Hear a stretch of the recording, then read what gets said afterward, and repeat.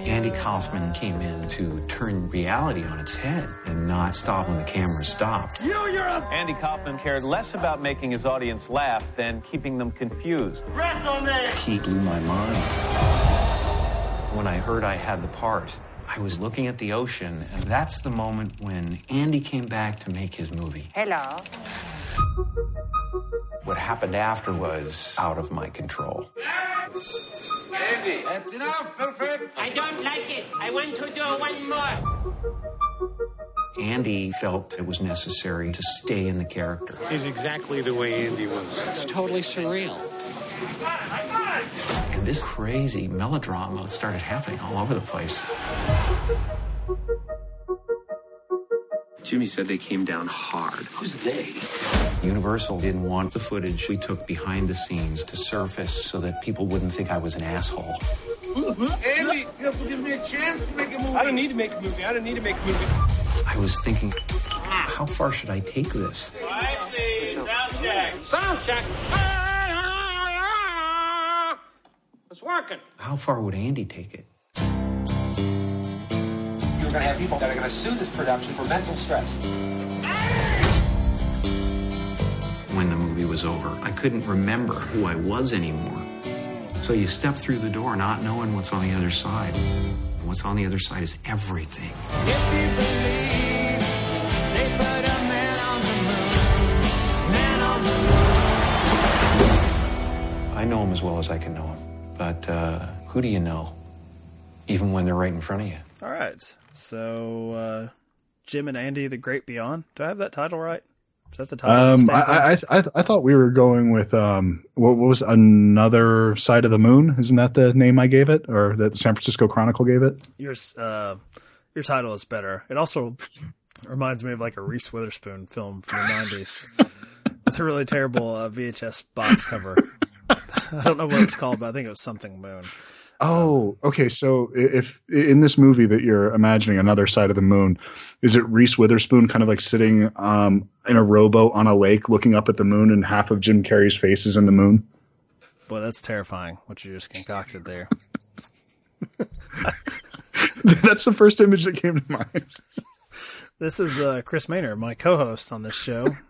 Just want to get that out there in case you have any complaints or criticisms about the podcast and what he forces you to confront, which is his own fake movies that we're coming up with. I do miss the spec scripts that we came up with on War Machine versus Warhorse when we got tired of talking about the movie. So thankfully this show's a little bit shorter. And I actually hope you enjoyed this one. I've never talked with you about Andy Kaufman, so I don't know if you ever went through an Andy Kaufman phase, but I did around the time Man on the Moon came out. Like I got into this, the hype of this, and learning about this guy who did all this crazy shit that I wish I'd been live to see. But maybe you weren't into Andy Kaufman. Maybe he just really got on your nerves. So where do you stand on him before we get into this movie? I was an Andy Kaufman fan. I was a fan before the Man on the Moon. What is the name of that movie? Before that came out, and just didn't know a lot about him though. So I didn't know much about the wrestling and that aspect of it. So, I mean, sort of a casual fan. I, enjoyed Taxi. I saw the stuff from SNL.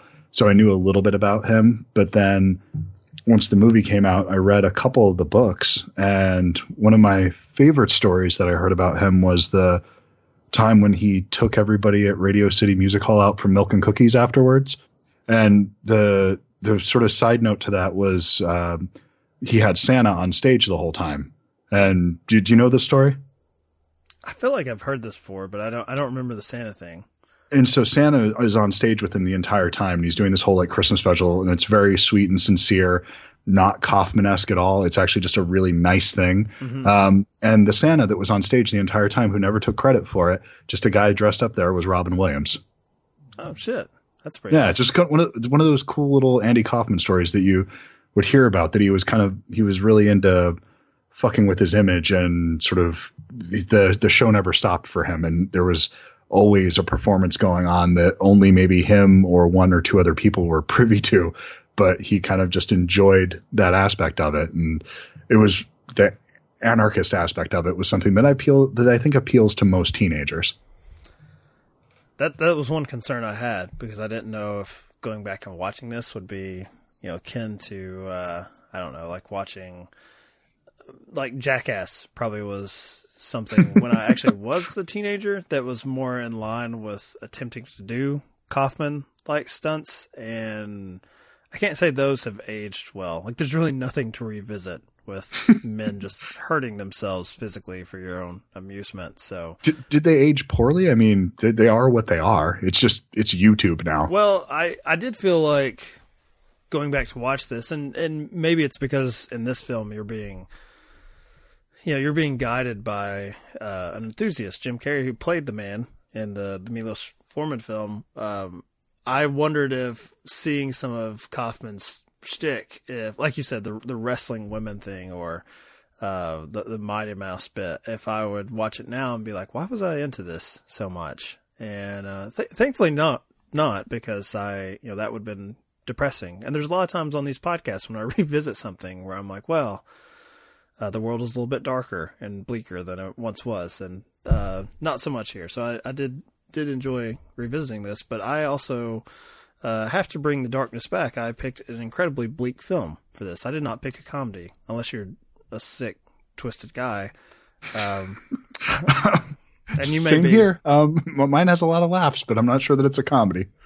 I went with, and it's a film I've referenced a lot, which is probably why our downloads for all of my podcasts are not, iTunes new and noteworthy, because it's not a very popular film, and it's one we've never actually covered on a show. And I picked Sean Penn's 2001 film The Pledge with Jack Nicholson, probably my favorite Jack Nicholson performance, and it is incredibly bleak.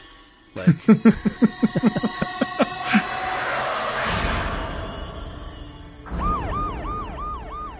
Body of a young girl has just been found. She was a second grader. I guess that put her about 7.5, 8. Who did this? We intend to find out. Do you promise me that you will? Yes, Mrs. Larson, I promise.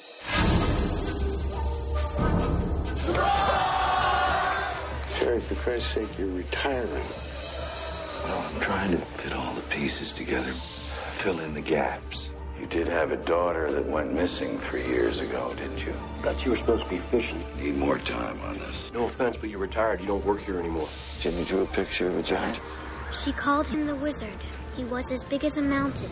I have reason to believe that she was meeting with this man seen here, and you see this big black car? Come on, Jerry. You gotta start getting on with your life. I made a promise, Eric. You're old enough to remember when that meant something.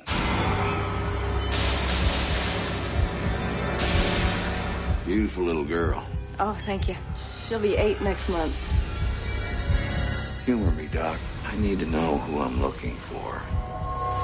You could expect another incident within a matter of months. I think it might be best if you and the girl stayed out here with me for a while. I want you to promise me something. If anybody tries to talk to you, I want you to tell me. Oh. Do you promise me that you will? I promise. I met the wizard today. There's no wizard, Jerry. You don't know what you are dealing with here. Where's Chrissy? This guy is real, and I know it. Chrissy! Chrissy!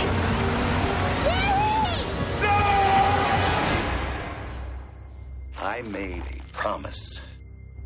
I intend to keep it.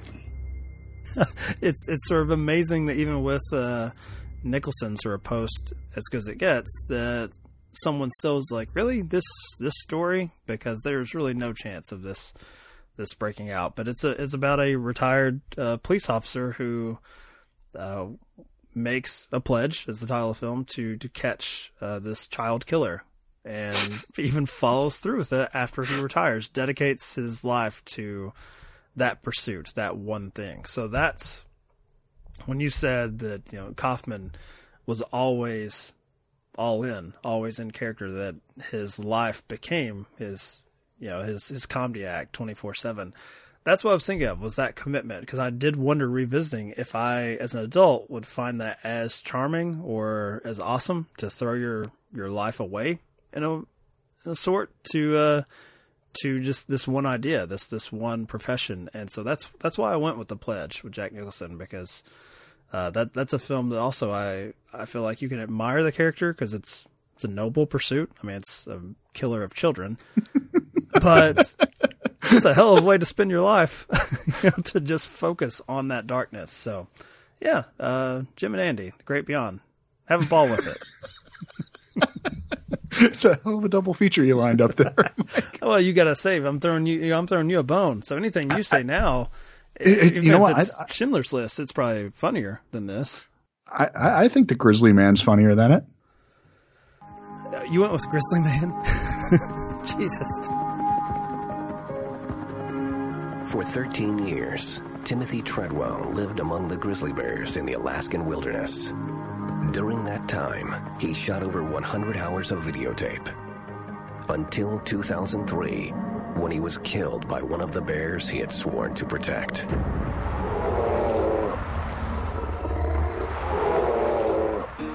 Well, I'm here with one of my favorite bears. It's Mr. Chocolate. Hi, Mr. Chocolate. He's been with me for over a decade, and he's been my good friend. Oh, he's a big bear. He's a big bear. A very big bear. Wow. When you spend a lot of time with bears day after day, there's a calling that makes you want to come in and spend more time in the world. Expedition 2001, I came here and protected the animals as best I could. In fact, I'm the only protection for these animals out here. Animals rule. Timothy conquered. He tended to want to become a bear. Most times I'm a kind warrior out here. Occasionally I am challenged. And in that case, the kind warrior must become a samurai. I think he had lost sight of what was really going on. Or he got what he was asking for, he got what he deserved. Come here and try to do what I do. You will die. You will die here. We need more rain! Melissa is eating her babies! Timothy, I'm getting a bad feeling about you. I can smell death all over my fingers. I will die for these animals. I will die for these animals. I will die for these animals. This is a dark episode. I went with Grizzly Man for so many reasons, but I'll start with just this. That just from the documentary themselves, not about Kaufman, but about Jim Carrey playing Kaufman and doing this movie, and the way that he's performing for the camera, even when it's off, and that he's performing for this documentary that's being made that was, I assume, supposed to be a bonus feature on the DVD, something like that, that Universal supposedly pulled from what the film tells us, because they didn't want Jim Carrey to look like an asshole. I would believe it. I mean, yeah, no, it seems legitimate because he does look like an asshole. Yeah, he comes across. This is not good marketing for people saying, like, I'm gonna go see Man on the Moon over the Christmas holiday. This guy's a jerk. That's sure. And that's kind of what I was thinking about, the idea of having this footage that was shot for one purpose and then years later having it repurposed for sort of a different reason. And so that's kind of what drew me in with that. The idea that you have with Grizzly Man, this, man who goes off in the woods with these bears and it eventually leads to his demise. And with this, you have this kind of character that really, I think, changes the trajectory of Jim Carrey's career. That after this performance, I don't think he really ever found his way back into the thing that he was comfortable in before. And I don't think that he ever wanted to get back into there or had no interest in it. And he's sort of changed the things that he's interested in after that, for better or for worse as a fan. I personally think for the better, because he's done more interesting things. They might be more inconsistent, but it seems like he does try more out there stuff now. Yeah, I think that was, obviously the death of Andy Kaufman at a young age is incredibly sad and touched upon in both this film and Man on the Moon.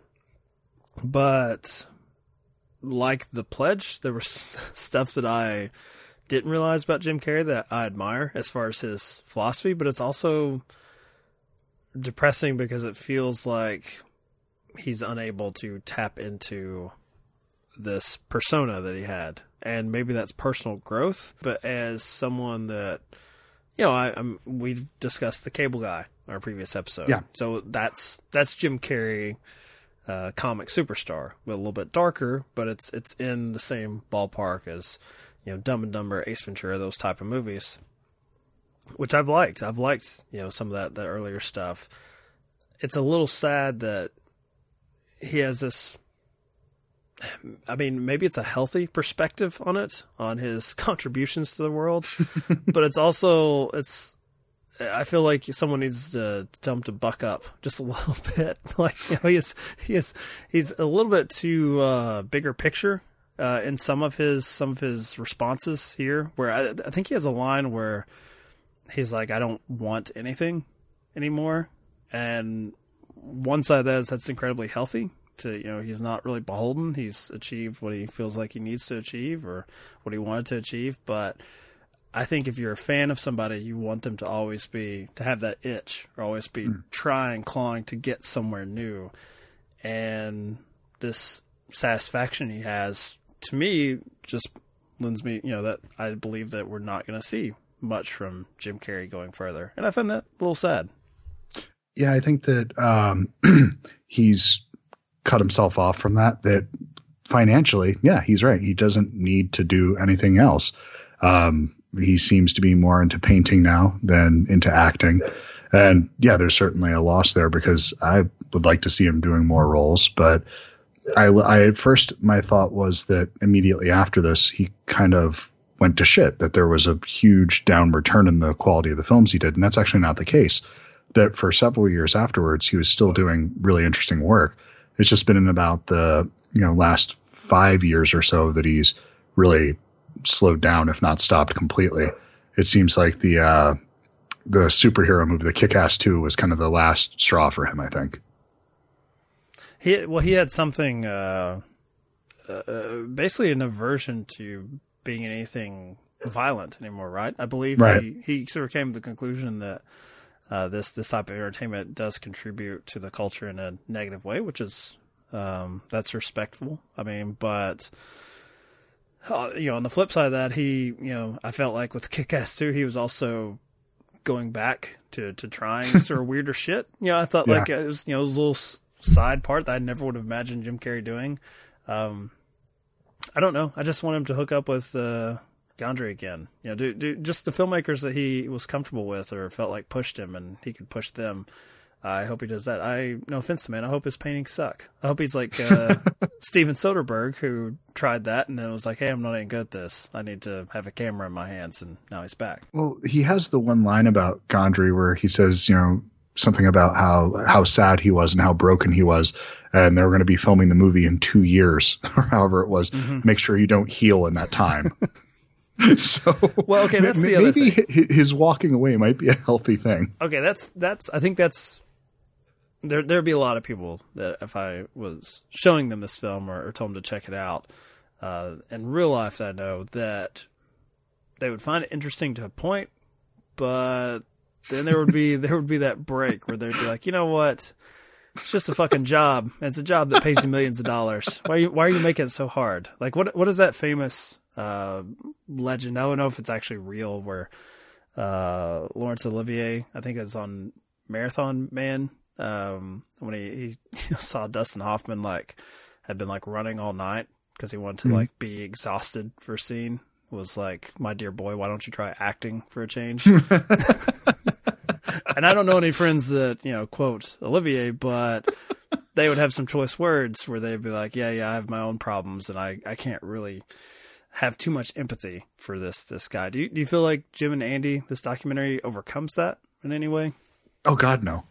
No. It just embraces it. It completely embraces it. In fact, it's at times it's trying to be an extension of the Andy Kaufman mythos, and then it does nothing to make Jim Carrey more approachable. I think that's by design. That's probably why Jim Carrey wanted to do this, was that he could kind of make himself into this other character, this version. He wants to affect the way that people view him, I guess. And at least that's what it feels like. I have no idea. But as far as this being something that your average film goer could watch, or that, I could sit down and watch this with my wife, I don't think she would get any enjoyment out of this at all. I get a kick out of it and enjoy it, but I completely get that this doesn't do a lot for making Jim Carrey look good or adding to my enjoyment of the film that it's based around either. So it's kind of, I enjoyed this documentary, but it kind of takes away a little bit of the things that were interesting about Man on the Moon. I think that's where my pick can beat yours if we're going to turn this into a competition, which I like to do when I feel like I have a shot.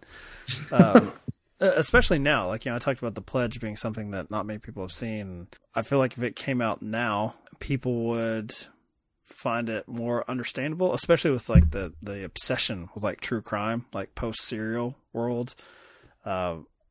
People seem to find it maybe not normal, but it's almost mainstream now to have this deep dive into these heinous crimes and devoting yourself until you get all the pieces of the puzzle and you know what happened.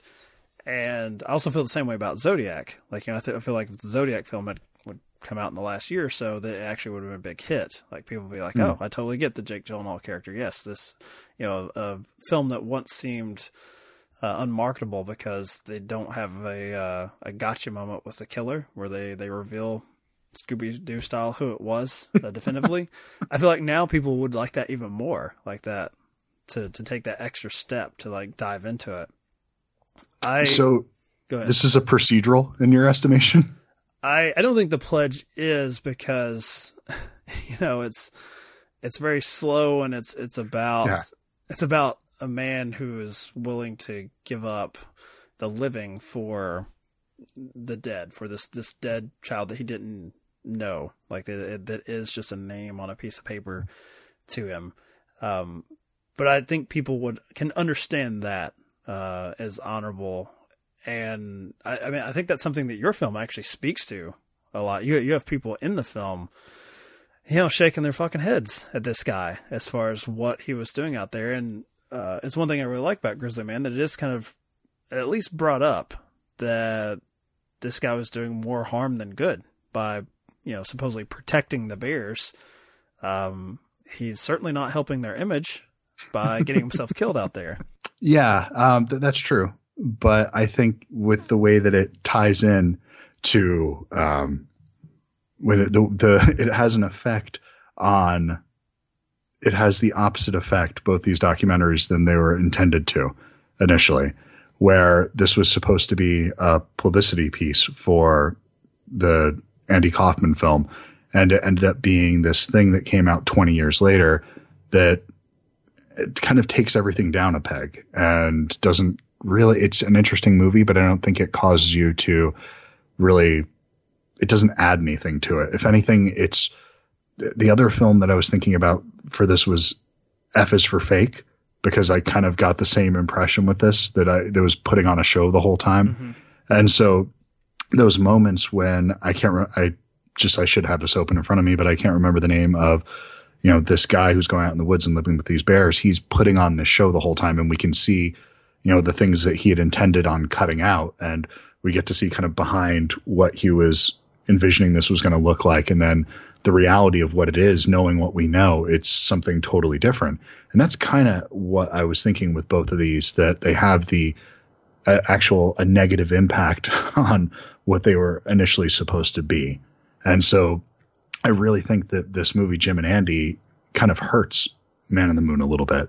Because the process sort of reveals the magician's tricks in a way.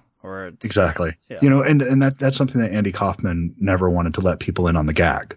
And I think that's what they do a little bit too much here. I mean, Zammuto is still keeping up the bit. He never let go. And you got to love him for that. But the thing is, he can disappear. Jim Carrey can't really disappear. Or I guess he could have after this, but that would have been serious commitment to this role. Well, one thing I like about this not coming out then, and I've not watched Man on the Moon probably since that time period when I was a teenager, it would have felt extremely self-serving, I think, at that point. It would have felt like they would have packaged it with the film for an Oscar screener. Like, look how far Jim Carrey went for this, and of course, ignored as he usually was. But watching it now, I don't know. It's strange because the counterpoint seems to be Jim Carrey himself, who seems to have lost all like sort of enthusiasm for not just this project, but any, project. And I don't think, I thought it was going to be him looking back maybe wistfully on like, man, that was really crazy. Not so much here. It's just like it's like this thing he did and he can't really retrace his steps. And I actually found that really effective, and a bit jarring there. So I dug it, but I agree with you, that I don't really want it to be the second disc in a box set with Man on the Moon. I don't think that they're meant to be a double feature. Like obviously The Pledge is with this film. That's meant to be. No, those two will be lined up next to each other. How long did you work in a video store? Let's see. I worked 3 years in high school. So you were pairing people's double features with some frequency, and these are two that you would have lined up for somebody? I don't know if I ever recommended The Pledge, based on, because I'm trying to remember if that might have been right at the tail end for me of my my video store days, but I don't think I would have paired it up with anything, and I can't imagine what it would have been, but I'm sure I would have been soundly or roundly rejected by the small town Kentucky. You pair it up with a glass of wine and a bottle of Xanax. The only story, and I'm sure I've told this before on the podcast, the only time I gave like a really hard sell to someone was when it was an older gentleman who asked me for my opinion, and he liked crime movies, gangster movies, and I recommended Miller's Crossing to him. And he needed to get the hi-hat. Well, he gave me the hi-hat because he came back VHS days, dating me. Did not rewind because I think he wanted me to know where he stopped, and may have been halfway through the film. Said he didn't care for it and never asked for my input again.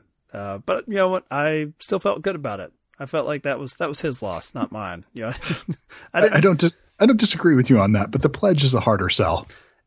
The Pledge, I would have understood more. Someone saying, "All right, that's enough out of you, Randall. Want to be Randall?" I don't think so. So, that's actually the exact reaction that I had to the movie when I watched The Pledge. I enjoyed it, but when it was done, it was okay. That's enough out of you. I don't ever need to go back to that again. It's a great film, really well made, but dear God, I spent enough time in that world. I mean, your film Grizzly Man certainly has a payoff.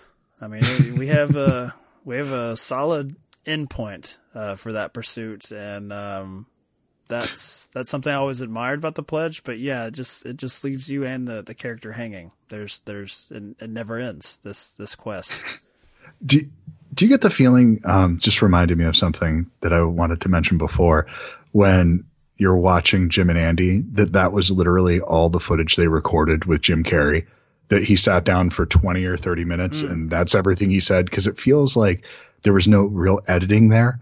I mean, they cut in and out of it, but some of the stuff they included, it doesn't feel like that, they sat down with him for, 10, 15 hours over the course of 4 or 5 days and really went into it.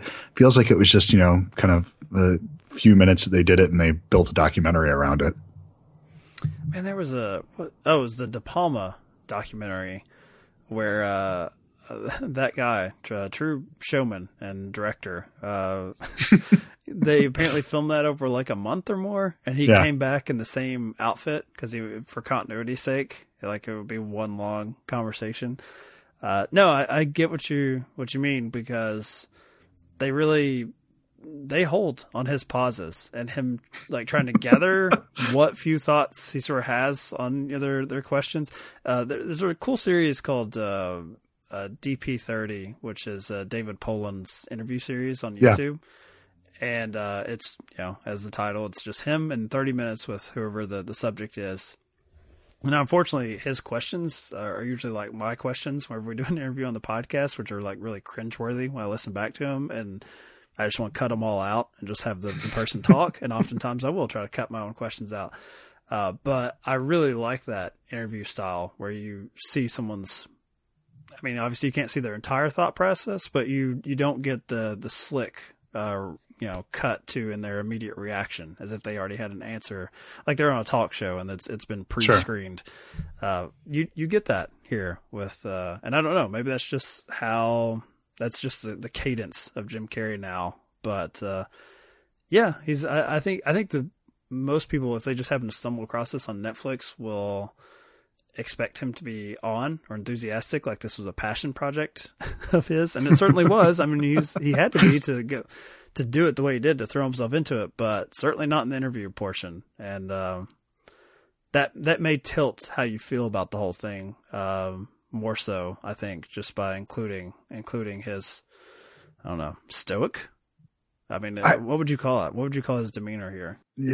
Yeah, it's stoic, but it's also, it's one thing if he's kind of meandering in his thoughts and, takes his time putting everything together, but he seems disinterested. He doesn't seem like he's recalling something with any joy. It's just, he might as well be talking about his 1997 tax return at times. It just feels like very matter of fact. This is something I went through. This is something I experienced. These are kind of my thoughts on it. I was out there. Look at it. And that's kind of it. And it doesn't, I don't know. It's, that just reminded me, I have a better pick now. Okay. Yeah, please. DP30 interview with Tommy Lee Jones on, what is that movie he directed with Hilary Swank? Oh shit. We did that. The Western. Homesman? Is that what it's called? Yes, it is. Yeah. Check that out. That is 30 minutes of glorious disinterest, where I think his most often refrain is, "I have no idea what you're talking about" to these questions. Like, it is. I tell you, when I've had a bad day, I turn that on my phone and go to sleep to Tommy Lee Jones, just baffled by these questions he's getting about. To him, it's just a job. He just made a movie, and you like it or you don't.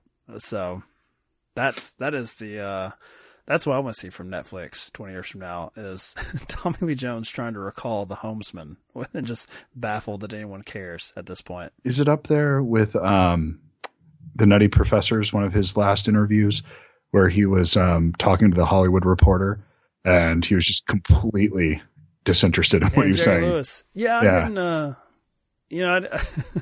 I didn't really care for that one, and that's usually in my wheelhouse. No, yeah, why? No. Yeah, because his answers, I like a good antagonistic old man, but you still got to be entertaining in a way. You got to be funny with your pithy responses, and just being that short with it. I tell you what, my issue with that is that the interviewer, I could tell if he was playing the part of just like going through his note cards, or if he was actually nervous or not. But I wish he had just continued to ask like even more detailed questions just to see if Lewis would stay in character. But I don't know. There were some people after the man's passing that said that was unfair of the Hollywood Reporter or whatever it was. No, he was just an asshole. It's fine. He earned the right to be an asshole. It's okay. Yeah. It's fine. I think he was okay with it. Yeah. Why are they defending him in death? Like they popped up and surprised this old man, and he didn't know how to conduct himself. He knew exactly what he was doing. It's fine. Yep, I agree. That's how we're going to wrap this one up. Jay Lewis, asshole. To the grave. Another dead man down. I mean, did we touch on anybody that has sexual harassment allegations this week? Anybody that's going to rape anybody anytime soon? Grizzly Man's dead, so I think we're safe. Jim Carrey had that sort of controversial relationship where his girlfriend committed suicide. So that's right. Yeah, I don't know if I should leave that in or not. Maybe just at the end while the music's playing from the band you recommended from Tucson. this sort of lively song is playing. We're like, oh yeah, Jim Carrey. Yeah, maybe not that good of a guy. I don't know. Anyway, next week.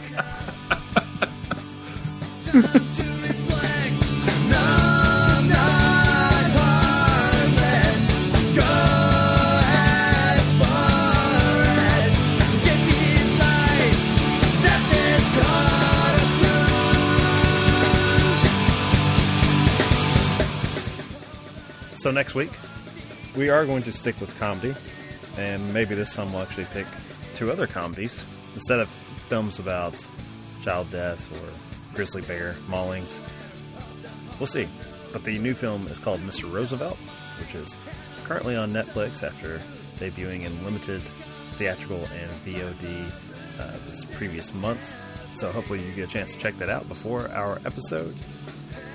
If not, you're just going to rely on us to try to explain it and probably do a very poor job. But if you like what we do, you can go to followingfilms.com, where there are many other great podcasts like Chris's interview show called Following Films, or one of my shows called The Grand Gesture, which looks at romantic comedies, and I promise they actually are funny.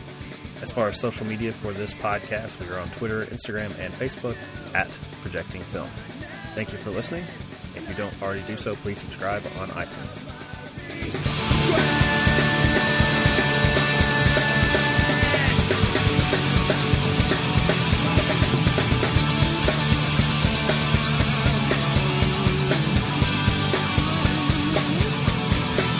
Did acting change for you? I mean, you started as kind of like the hunky guy, and you've evolved over the years. I mean, was it always? It didn't seem like maybe it was as challenging in the early years of your career as it became. You seem to have gotten better, I guess. I hope so. But I mean, you found more interesting roles. It seems like you got more complicated stuff as you went along, or is that not a fair perception? I wouldn't know. I don't think about acting in those terms. I suppose you're doing what a lot of people do. You're asking me to figure out how all these roles are alike. Well, whereas, do you think about that at all? I mean, do you look back? I'm trying to make them all different. Mm-hmm. So are you a person who reflects on old work at all, or no? Do you kind of, once you're done with a piece, with a particular film or whatever? Do you watch your films? No, not much. No, no need to really. I was there. So, what's your favorite part of the acting side of it? What's the part that makes you? Is it on set and doing the work? Is it prepped? Is it? I don't know if I have a favorite part. I'm afraid I can't get my mind to address such a question.